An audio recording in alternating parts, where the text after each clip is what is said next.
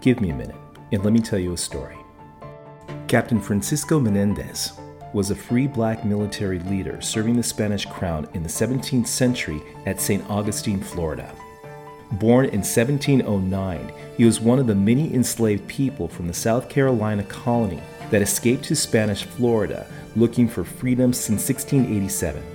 Menéndez served as a captain in the all-black militia of Florida, a military body created by black citizens and the formerly enslaved of Carolina to help protect the region against outside incursions by the French and British. He was the leader of the garrison established in 1738 at Fort Mose, the first all-black community in North America that is now a National Historic Landmark. Menéndez and his militia were vital to the defense of Castillo de San Marcos, a Spanish fort that is today a monument managed by the National Park Service. I'm James Edward Mills of the Joy Trip Project, and this has been an Unhidden Minute.